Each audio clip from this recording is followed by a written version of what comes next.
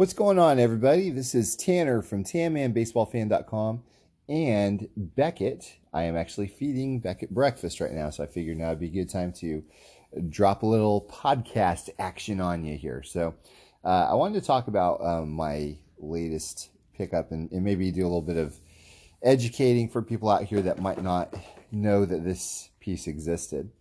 So let me tell you about the 1899 and 1900 M101-1 Sporting News supplement. Now, that might sound semi-familiar to you all. Maybe you've heard of the M101-2s. I just picked up a few of them, I believe, maybe a month or two ago. One was a Shoeless Joe Jackson. One was an Honest Wagner with Ty Cobb shaking hands at the 1909 World Series. Another was Walter Johnson with his mentor, Gabby Street. And guys, like, these pieces are phenomenal. They're beautiful, oversized pieces that have been encapsulated by PSA. I love them tons, and they capture these baseball players in a way that the baseball cards just can't quite get to. So they are amazing to display and to have, and I just love them. So if you recall, a month or two ago, I did a podcast on those where I was actually going on an auction house and almost was able to pick up a near set, which is unheard of. I mean, there's like about 100 of them or so, and there were like 96, 97, 98 in this one lot. Sadly, I missed out, and I was really bummed about that. But a couple weeks later, the guy that won them broke them up, sold them on eBay, and I was able to get the three that I talked to you about before. And so I was super happy about it. So, now with as rare as these M101-2s from 1909 to 1913 are, they're actually not the first. That's why there's the 2 moniker at the end. The first one, the granddaddy, is the M101-1. Now, I heard rumblings of this 19th century type of card, if you will. And it's not really a card, they're oversized. From somebody, and I don't recall exactly where I heard it at first, but I heard that there was a Napoleon Lajoie rookie in the 1899 M101-1 series. That floored me, guys, because like when I think of Lajoie, if you're into pre-war stuff, you might think of Lajoie also as the guy that the Cleveland Spiders / Indians named their team after for a while. So they were the Cleveland Naps for a while. You think of him as with contemporaries of Walter Johnson, Christy Mathewson, Ty Cobb, Honest Wagner, a lot of these early 1900 players.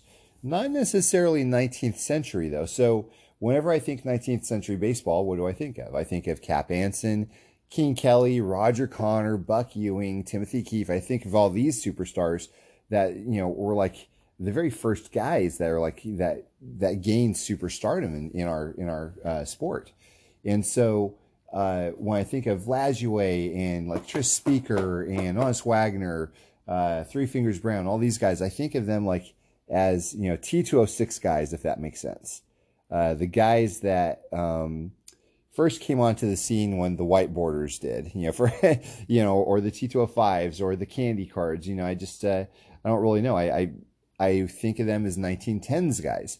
Well, so when I heard that a Napoleon Lajoie had an 1899 M101-1, I was just floored. It's like one of those fun things that you'll never see him. You'll never see one of these pieces. But to know that they exist is really kind of cool. Because it kind of intermingles the 2 baseball periods, 19th century and turn of the century. So that's why what I laid my eyes upon a few weeks ago just knocked me off my feet. I was on social media, and somebody brought up something about Honest Wagner. And somebody posted a picture of this 1899 M101-1 Honest Wagner. I go, what on earth am I looking at? So there he is as a third baseman, a third base 25-year-old for the Louisville team. Go, what? I had zero ideas that any 19th century pieces existed for Honest Wagner. And so that, like, with as crazy as the Lajoie revelation was, this Wagner thing was like way on a different level. And because, like, that's, he was considered to be the absolute best player in baseball for quite a while. As a matter of fact, during the matchup of him and his Pirates against the Detroit Tigers and Ty Cobb in the 1909 World Series, this was a clash of the Titans situation. And Honest Wagner whooped up. Like, he did way better than Ty Cobb in that World Series. That was probably more of a passing the torch moment, because Ty Cobb ended up being known for a long time as being the greatest player in baseball history ever. So anyways, Honest Wagner had that name for quite a while, and so obviously he's got the most recognized name in the hobby for having the most famous baseball card in the hobby ever, the T206 Honest Wagner. So when I saw something that was that predated the T206 by at least a decade, I mean, I was thinking, why is this guy posting this? Like, this should be in a museum. This is insanity, to see something like this. And so, and he's in a suit and tie, and it's just everything about it's amazing. Everything about it's amazing. So I started to do some research, and I reach out to the guy. I'm like, man, like, if you're selling this, like, I'd like to hear a little bit about it. Not that I can get it or whatever, but I'd love to hear what you have to say about it. And everything. He goes, yeah, it is for sale. And so he gives me a price. And so I was like agonizing about this for about a week, like going back and forth in my mind, going to sleep. I had it on my mind. And so ultimately, we came to a deal, and I have it now. I am the proud owner of an 1899 Honest Wagner rookie. And so I wouldn't necessarily call it a rookie card. There are many people out there that would call it a rookie card, but it's not really a card because it's 8 3/4 inches by 11 inches. It's a large thing, and it's been encapsulated by BVG, which is really neat. Also, it presents beautifully. In all of the history of the auction houses that have sold these, I've only seen 6 others, and 3 of them have like significant amounts of paper loss. And when I say paper loss, I'm not talking about like little spots or anything. I'm talking about like massive chunks of the paper gone, or perhaps the center portion was literally cut out. And still, when you see a lot of these, there are people that will have put tacks through them so they can hang them on the walls, or just all kinds of different condition issues. And really, it's a piece that it really kind of doesn't matter, because it is history. It's super rare. It's like wildly rarer than the T206 Wagner, for instance. There's a number of those that have sold at auction houses in the past several years. And so I think there's supposed to be 50 or 60 or so T206 Wagners out there. There's not really telling how many of the M101-1 Wagners there are out there. To tell you, as far as distribution goes, Sporting News, they actually inserted these in their magazines back in the 19th century. And the Honest Wagner, for instance, was issued in one magazine one day. It was August 19th, 1899. That was it. So you couldn't have gotten it on August 18th. You couldn't have gotten it on August 20th. August 19th, that was your shot. And if you didn't take it out and keep it or whatever, you just threw it away with the rest of the papers, and then that's it. It's gone. And so it's a magnificent piece. It's huge. It's an excellent display piece. And the thing that's really kind of neat is I also have the 1910 E90-2 Wagner. That's why I consider, or what I've called the Candy Wagner.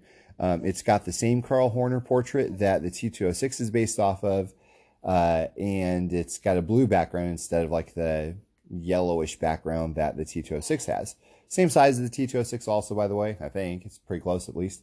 I think it's probably going to be the same, but beautiful card. It's a striking card, and I was really looking forward to actually display it with the Honest Wagner rookie. And so they look magnificent together. Like, they just look great together.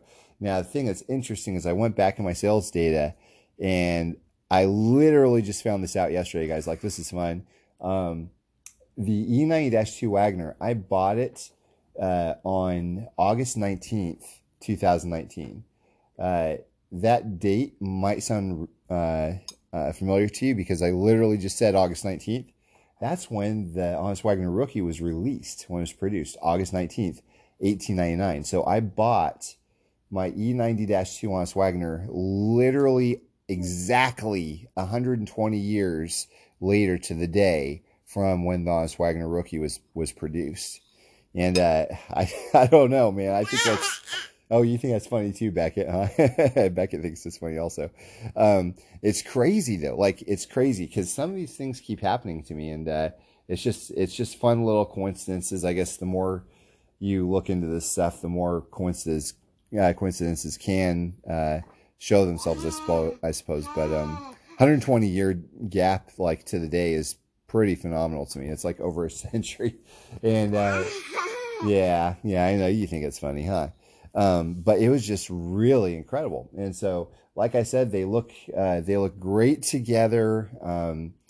And super rare. And yeah, it's something. Sorry guys, Beckett is distracting me here. Okay. So, the neat thing is in 1898 and 1899, I believe there's a company called the National Copperplate Company. They actually produced, like Sporting News contracted out to these, or to a National Copperplate Company to produce these. And so, but the National Copperplate Company, they actually produced and offered these to the public, if I remember correctly, possibly 1898, possibly 1899. I'm not really sure, clear of the date. But either way, they're very similar pieces. The National Copperplate Company pieces, a lot of times will also have like holes that are punched on the left-hand side because they're in a binder or a portfolio of sorts. And you almost consider, because somebody asked me about this, well, wouldn't those be considered his rookie instead? They're both considered Wagner's rookie along with the other guys that are in the set as well. I think like Lajoie is considered his rookie. Rube Waddell, I think, and there's some other guys as well that are pretty heavy hitters. But anyway, so like it's almost, you think of one is rookie 1A and the other is his rookie 1B or similar. So so they're both considered as rookie, but they're both very like they're sister sets, I guess you could say that they are. But really impressive pieces. So if you get a chance, like every now and then you'll see some on eBay. Like there's a few on eBay now. I feel like Cy Young sold on eBay recently. Actually, it had paper, like a lot of paper taken off it. But again, when it comes to these pieces, it's not really a massive concern. Now, the neat thing is with mine, it's probably in the top 2 or 3 that I've ever seen as far as condition goes. Like it's very presentable. It looks very nice. It presents very well. So. It does have the altered designation on the flip for the BVG encapsulation that it has, and so I don't really like a whole lot of altered quote unquote cards. I give this one an easy pass on that because I have no problems with it. So to clarify, because this was actually notated by the auction house that it was given to a professional conservator. I think that's the name. But anyways, to take care of it, make sure it's cleaned up a bit, and it was, I think of it more as a restoration of an art piece or a historical piece than I do a baseball card. So a lot of times when you see altered, it's because somebody was doing something nefariously to try to dupe the new seller into thinking that it was in better condition than it really was.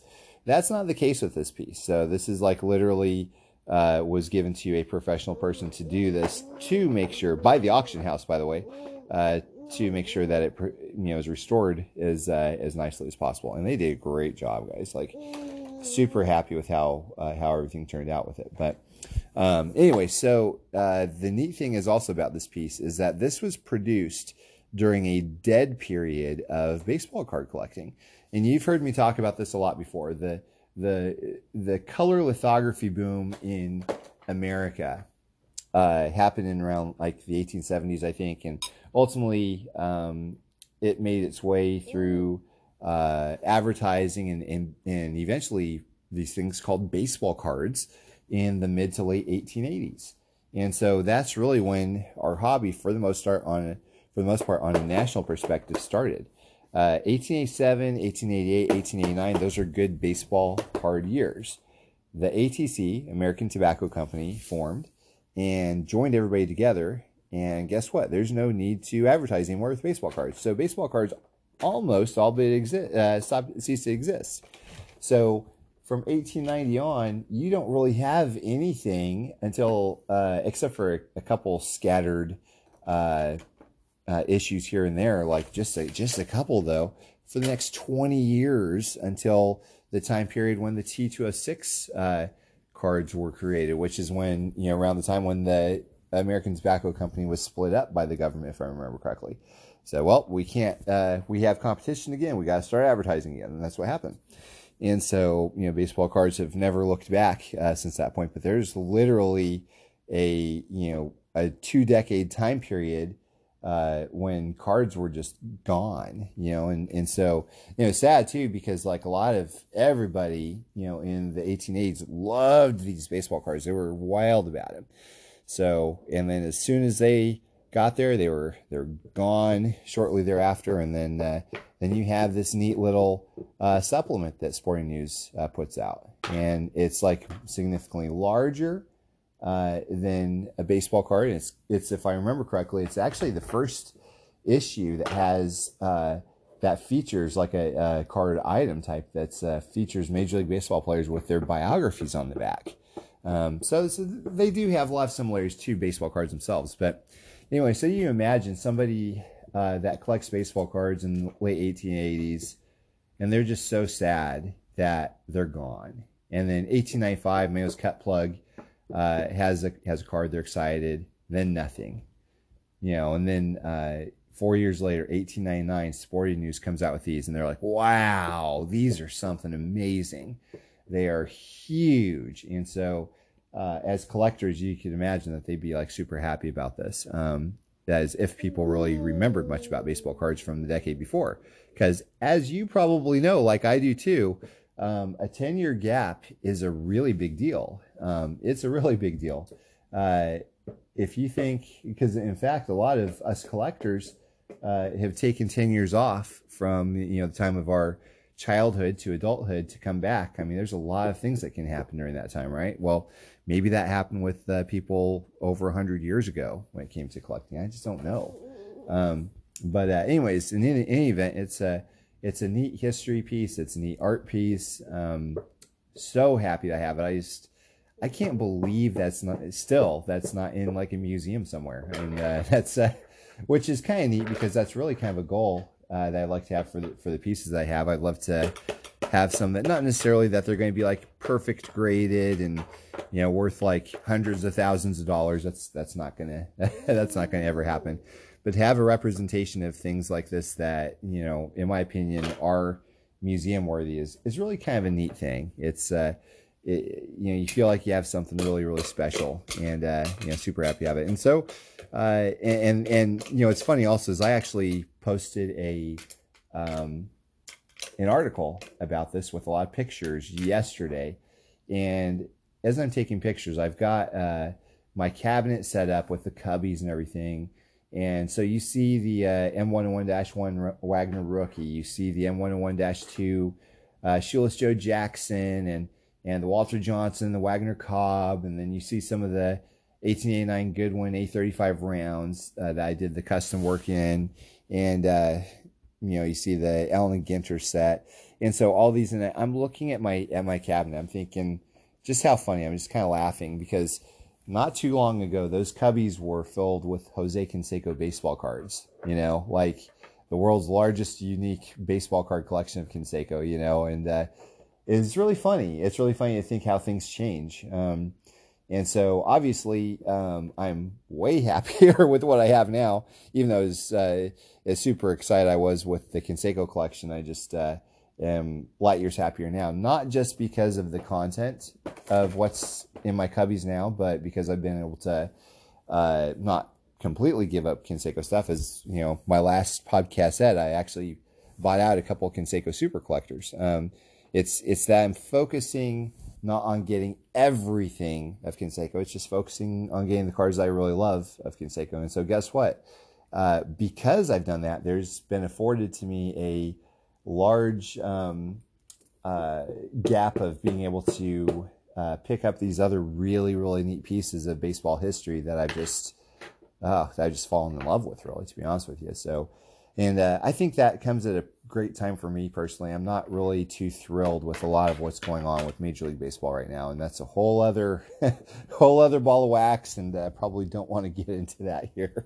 But it is interesting to note that in spite of what's going on in the world today, whether it be politically driven, or you think that Major League Baseball is making some terrible moves, or you're just turned off by what they're doing, we still have, we don't have to boycott, baseball history or whatever. We still have well over a century of amazing baseball history to look back on and to love and enjoy and read about and collect from. And I think a lot of us collectors, we get wrapped up in, hey, when's the newest Allen and Ginter going to drop? What about Stadium Club? What about 5-Star? What about Immaculate or Flawless, National Treasure? Like all of these things. And the thing is like this guy's like is like literally the tip of the iceberg. Like there's so much more baseball card collecting to be done from yesteryear that's completely apart from all of the craziness that's going on in today's society and the game, frankly. So, and don't get me wrong, I think it's a very unique and interesting season. So, like, it's wild to see like these cutouts of the players in the stands and hearing the recorded calls of the fans that are actually just from speakers. I mean, that whole thing is amazing to me.